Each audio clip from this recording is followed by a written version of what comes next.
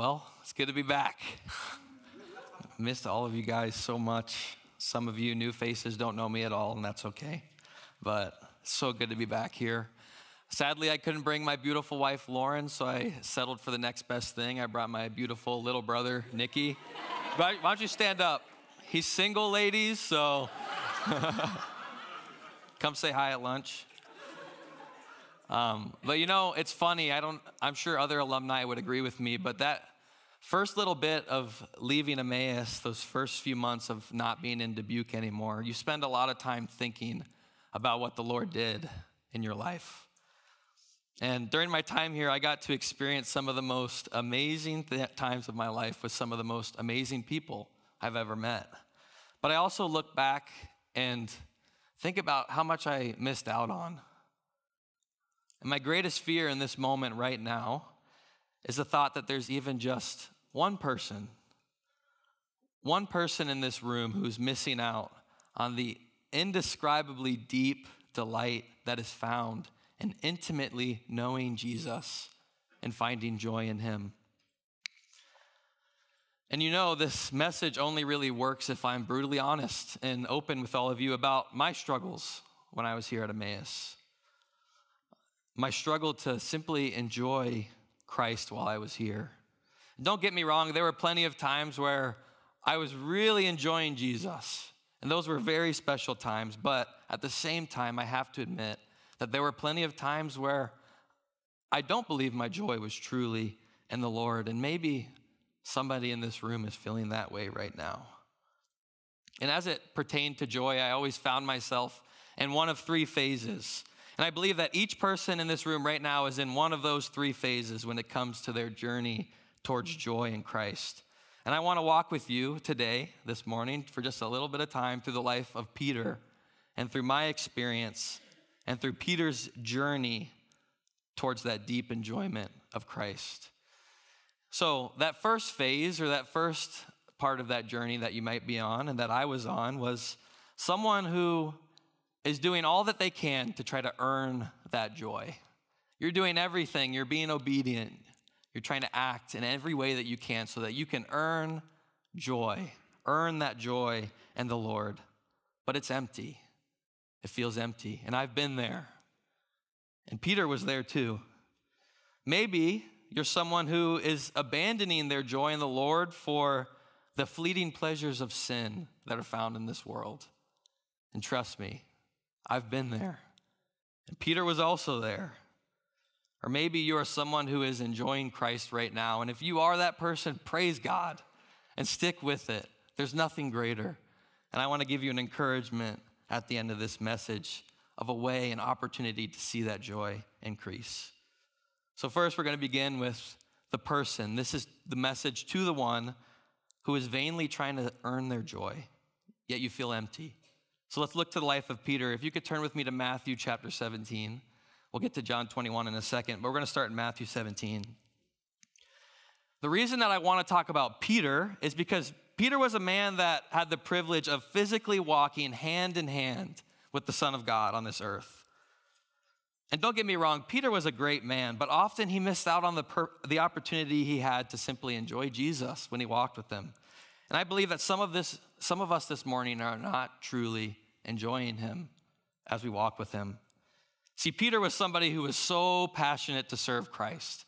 He was willing to do all the time. He was always willing to serve. He's always willing to step up, always willing to lead.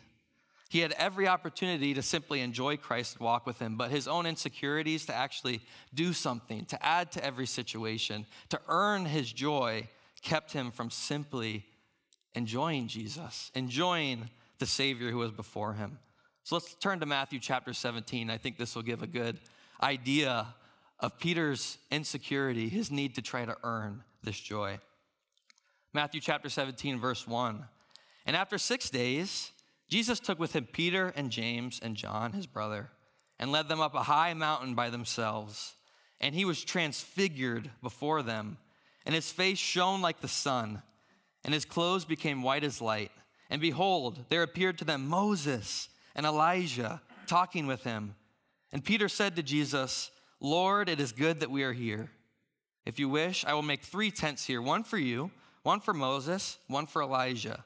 And while he was still speaking, behold, a bright cloud overshadowed them, and a voice from the cloud said, "This is my beloved Son, with whom I am well pleased. Listen to him." When the disciples heard this, they fell on their faces and were terrified. But Jesus came and touched them, saying, "Rise and have no fear." And when they lifted up their eyes, they saw no one but Jesus only. Let's pray. Dear Heavenly Father, God, thank you so much for the opportunity you've given me to share what you've been teaching me in my own life. God, what an amazing privilege it is that you have given us the opportunity, and you have earned for us joy, that you have done everything already, and we have to do nothing, yet simply enjoy Christ. Lord, help us to find our joy in him. Lord, help us not to feel the need to earn anything, to earn what has already been given to us. And Lord, as we jump into your word, I pray that you would help us to pay attention, help us to listen, keep us from sleepy eyes, open our ears, soften our hearts, and give us your truth. In Jesus' name, amen. So here, we just read the Transfiguration. This is one of the greatest moments in all of human history. Jesus brings with him Peter, James, and John. We call them the big three, right? That's his inner circle. And they go to the top of a high mountain. They were given the blessing of seeing one of the most magnificent scenes that we could ever imagine. After walking thousands of feet up this mountain, they reach the top and they see 3 men standing there. They see their teacher, Jesus, and they see Moses, and they see Elijah. 2 of the greatest figures in all of Israel, right? Moses and Elijah. So as a Jew, this would have been an immense privilege for them to be with Moses and Elijah. So here, on one side, you have Moses, arguably the greatest leader in all of human history. Imagine what he did. Think about what he did. He led 2 million rebellious, faithless people out of enslavement from the greatest empire in the world at the time. He then guided this whole nation for 40 years in the wilderness. He was the one who climbed Mount Sinai to receive the 10 Commandments. He's recognized in Hebrews chapter 11 for his faith in what we call the Hall of Faith. His face had to be covered because he was given the blessing of beholding the glory of God, an honor that not many can claim to have received. He even had to cover his face later because his face was shining. Jewish scriptures we often refer to as Moses and the prophets. Even the Old Testament law we call the law of Moses. So Moses, a great figure in Israel. And then you have standing next to him, Elijah. He was considered by many to be the great prophet. He defended the law with his life in the face of imminent threats. He performed unimaginable miracles like calling down fire from heaven. He caused rain to cease for 3.5 years. He brought the dead back to life. One commentator calls him zeal personified, a godly man of unmatched courage, boldness, and fearlessness. The disciples would have been amazed to be standing before Moses and Elijah, these ancient figures. Perhaps they would have seen it as an honor not only for them to be before Moses and Elijah, but even for Jesus to be with Moses and Elijah, their teacher. What an honor for even him, they may have thought. But what they did not recognize is that both of these men, though great men of the faith, could never compare to the majesty of the Messiah who was before them. All the great things that they'd done in their lives were only possible because they were given the power to do so by the Son of God, who is in their midst at the top of this mountain. And everything they ever did, big or small, that is recorded in the Old Testament, was merely pointing to him, the coming Messiah. This is why Jesus was the one who was transfigured or transformed at the top of this mountain, not Moses, not Elijah. The passage says that his face shone like the sun, glowing like the sun, and his clothes became white as light. Some accounts even say that his clothes became whiter than anybody could ever wash. And Jesus was transformed to show them a small piece of his overwhelming glory. They had this amazing blessing of experiencing his glory. The disciples, especially Peter, still failed, though, to do something. They failed to recognize who this man was that they had been walking with all this time. Who was he really? And this is when we get to see Peter's ignorance. Let's look at Peter's response. Let's go back to verse 2. He was transfigured before them, and his face shone like the sun, and his clothes became white as light. And behold, there appeared to them Moses and Elijah. Then to verse 4, Peter has this grand idea. Lord, it is good that we are here. If you wish, I will make 3 tents here, one for you, one for Moses, and one for Elijah. What's Peter doing? What's he doing in this moment? We see his ignorance. Rather than simply enjoying this amazing moment, enjoying Christ, enjoying the Son of God, enjoying this piece of his glory, he feels like he has to earn it. He feels like he's not worthy to be there on top of the mountain with Jesus. He feels like he has to do something. So what's his great idea? Build an altar, build a tent. But what is so foolish, and God the Father obviously realizes how foolish it is the fact that he doesn't just want to build an altar and worship to Christ, but he wants to build one for Moses and Elijah as well. Like, Peter, do you know who is before you? The Messiah, the Son of God, the one that you've been waiting for generations. And you want to build an altar for Moses and Elijah. Why? Why would you ever want to build one for Moses and Elijah? Christ is the only one worthy of such adoration, Peter. You almost want to smack him, right? You want to smack him and shake him and help him to realize what he's missing. And obviously, we can kind of judge him because we weren't there and we have the full canon and we understand. So I want to be careful with that. But still, come on, Peter. But how often are we like this when it comes to our journey to finding joy in the Lord? We feel like we have to earn it. We have to do something. We have to build a tent in order to experience that moment because we aren't worthy. And then we see God interrupting in verse 5. And we know God interrupted Peter in the middle of him talking because it literally says, verse 5, he was still speaking when, behold, a bright cloud overshadowed them, and a voice from the cloud said, wow, this is my beloved Son, with whom I am well pleased. Listen to him. Listen to him. That's the command. Listen to him. Jesus was to be central in this moment. Moses and Elijah were there to show that all of their ministry on the earth was simply pointing to him. That's why they were there. And God's message to Peter was simple. The simple message that he needed to hear.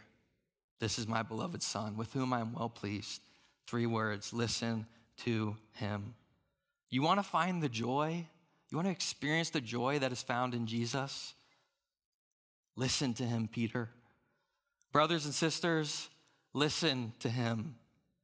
Listen to him in his word while you're here at Emmaus, in the classroom, in your dorm room, in chapel.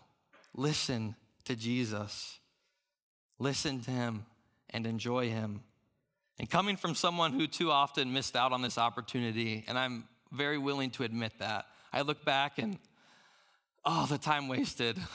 It's hard coming back here, honestly, because what an amazing place to just be free in studying God's word with other people who are here to study God's word. And so often I missed out on the opportunity to simply enjoy the one that I was reading about the whole time. And maybe that's one of you this morning. So then we see later in this passage in verse 6, when the disciples heard this, what do? They fall on their faces and are terrified. They fall on their faces and are terrified because they knew that there was a separation between them and God. They weren't worthy of this moment. They weren't worthy of being able to stand before him. They were separated because of their sin. They couldn't be in the presence of God, so they fall on their faces and they are terrified. He has to separate himself from evil. God is perfect. He is holy. They know that, so they fall on their faces. But then what does Jesus do? What does Jesus do? This is a picture of the gospel. If you don't see it, this is a picture of the good news. But Jesus came and touched them, saying, "Rise and have no fear. Rise and have no fear. You don't have to be afraid anymore. He's telling them that soon you are going to get to experience an intimacy with God the Father through me that you could never imagine. The same intimacy that we now experience in this room is what he was pointing to by touching them, reaching down and touching them. Not just saying, get up, you fools. Reaching down, touching them, telling them, rise, have no fear. And now we can be brought near to God, adopted as sons and daughters. We can boldly approach the throne of grace, hand in hand with our Savior. And then after he said this in verse 8, when they lifted up their eyes, they saw no one but Jesus only. Not Moses, not Elijah, but Jesus. Only Jesus. Peter, simply enjoy him and listen to him. Luca, simply enjoy him and listen to him. Brothers and sisters here, before it's too late and you have to leave like I had to, simply enjoy Jesus and listen to him. Even though you may feel unworthy, although you may feel the need to earn this joy, trust me, you don't have to. Listen to him so that you can be reminded that you are his and you are sealed for eternity. The great foundation of your joy should be on what he has already done, not on your own performance, like Peter thought. He has already done it. You cannot earn something that has already been given to you. And because of his sacrifice on the cross of Calvary, you have been adopted as sons and daughters of God. That is your joy. Bask in it. Bask in it together. Delight in it. Delight in him. Listen to him. Enjoy him. Now, if we could turn to John chapter 21, I want to talk to maybe another phase that someone in this room might be in, because I've been in this phase as well of my journey towards discovering joy in Christ. This is the one who has been abandoning this joy in the Lord for the pleasures of this world. And I'm afraid that may be many people in this room. I had a lot of friends at Emmaus that I was super close with, and I know that we experienced some of these same things together. And I would be foolish to think that nobody has been abandoning their joy for the fleeting pleasures of this world right now. So if that's you, then now is your time to listen. I don't know if you guys have ever done this, but I was trying to read through a few books to find some good points as I was working through this sermon. It's always good to find other ideas from other people. And I picked up The Weight of Glory by C.S. Lewis. I don't know if anybody's ever read it before. I haven't actually read it. I actually opened the first page, and I must have bought it from the Emmaus book sale because there was a highlighted paragraph. It was the first paragraph. So whoever highlighted that, thank you. You might be in this room. And I just read that, closed it, and shut it because I got everything I needed from that book. This is what C.S. Lewis says. Our Lord finds our desires not too strong, but too weak. We are half-hearted creatures, fooling about with drink and sex and ambition when infinite joy is offered to us. Like an ignorant child who wants to go on making mud pies in a slum because he cannot imagine what is meant by the offer of a holiday at the sea. We are far too easily pleased. How many of us are far too easily pleased? Do you yearn for joy? You don't have to feel bad about that. You should. Yearn for joy in the Lord. Don't settle for this world. These are mud pies, playing with mud pies in the slum compared to a holiday at the sea. And sometimes the only reason that we're playing with these mud pies is because we don't understand what a holiday at the sea is. And what I mean by that is maybe we don't understand what Christ has really done for us, what we actually can have in him, the joy, the delight, the peace, the freedom that we can have in him. Maybe we just don't fully understand that, so we settle for the world. Don't abandon this joy for the world. So my question to you is, and this is a silly question, but maybe you can write it down. What is your mud pie? What is your mud pie? And this is where we have to get real honest with ourselves, and I have to be real honest with you. And I'm not afraid to be honest with you because I'm not that far away from where you are right now. I'm just a couple years removed from those chairs. So I'm not afraid to be honest. So what is your mud pie? For many of you, it's pornography. I'm not afraid to say that. I'm also not afraid to admit my own struggle with that, even with my time here at Emmaus. I'm not afraid. I don't care what you guys think about me. As long as you see Christ as greater, as long as you see the joy in him is greater than that fleeting pleasure, that temporary pleasure, I'm not afraid to say it. If you struggle with it, let's talk about it. Let's talk about it. For many of you, maybe, it's habitual sin with someone who is not your spouse. I was an RA. I had a lot of conversations with people. I know that this happens.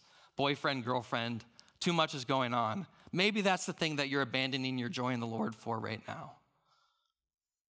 For some of you, it's addiction. And that doesn't just mean drugs. Maybe it is. Doesn't just mean alcohol. Maybe it is. But for me, I notice it a lot of video games. Maybe it's addiction to video games. You're getting lost in a different world. I did it when I was at Emmaus. You're getting lost in a different world so that you don't have to experience what's going on in the everyday right now. For some of you, maybe it's your ambition. I know there's a lot of ambitious people in this room, if it's with sports or with academics. Maybe that's what you're trying to find your pleasure in, but you're abandoning the amazing joy that's found in Christ. For Peter, it was his old life until he finally understood who Jesus was. And I pray that each of you in this boat will know Christ, truly know what he's done. All right, let's read. We gotta move. John chapter 21, starting in verse 1. And remember what's happened at this point in Peter's life. So Jesus went to the cross, right? And before that, he was arrested. And Peter did what? He betrayed Jesus 3 times. So if Peter's story ends there, he's Peter the coward, right? That's what we would call him if his story ends there, but his story doesn't end. He is redeemed. Verse 1. After this, Jesus revealed himself again to the disciples by the Sea of Tiberias, and he revealed himself in this way.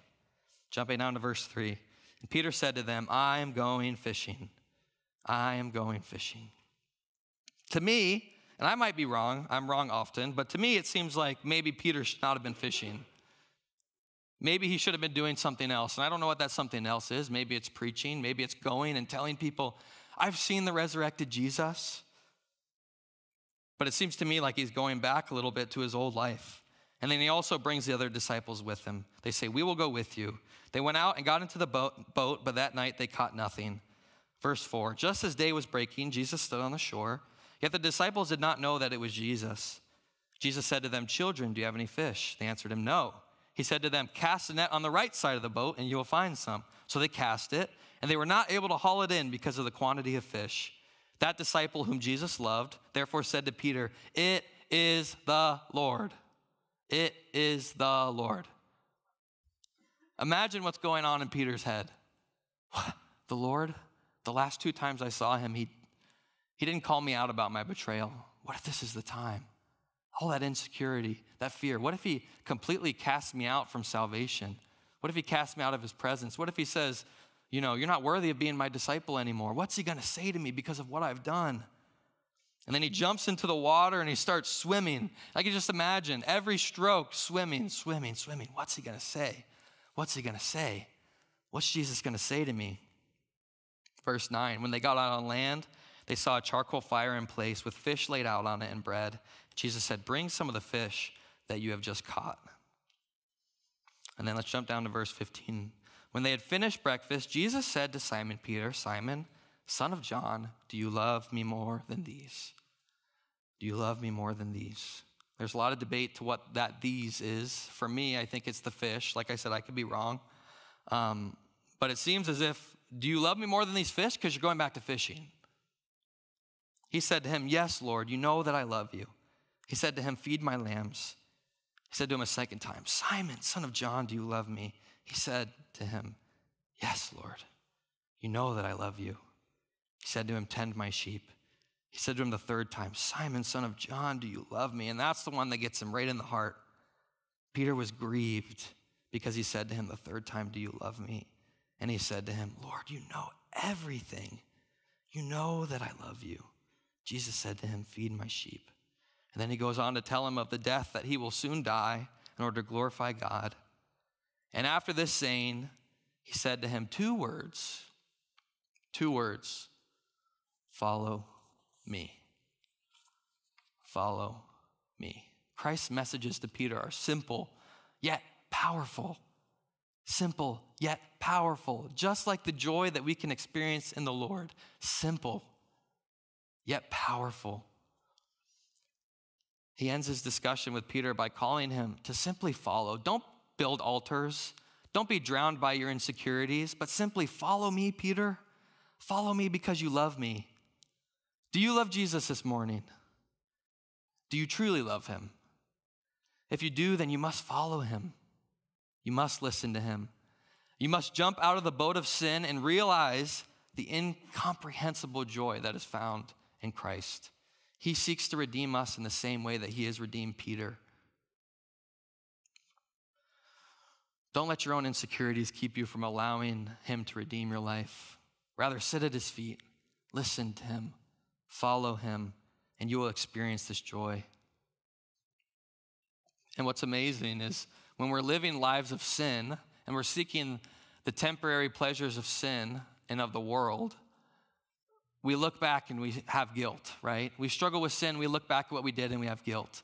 But what's amazing about what you guys are studying in Galatians 5 is that after the fruits of the Spirit are listed, it says, against such things there is no law. I can look back at if I'm experiencing joy, love, peace, patience, kindness, goodness, self-control, I can look back and not feel guilt, but feel freedom, feel joy in knowing that me experiencing those things is Christ-like and also pleasing to my God. And then, real quick, Acts chapter 2, we see the redemption of the man Peter. The redemption of the man Peter, right? Peter the coward. No. Peter receives the Holy Spirit and does what? Verse 14 of chapter 2. But Peter, standing with the 11, lifted up his voice and addressed them. The same one who denied Jesus 3 times lifts up his voice before thousands and addresses them and tells the mighty work of God. So to the person in here who is enjoying Christ, praise God. And if you want your joy to increase, then tell others who don't know him of the mighty works of what he's done. And I wish I had more time to talk about this. You guys know I would love to talk about this, but we're talking about half of the world that has never been reached by this gospel message. Never. So if you want your joy to increase, be a part of what God's doing in the world.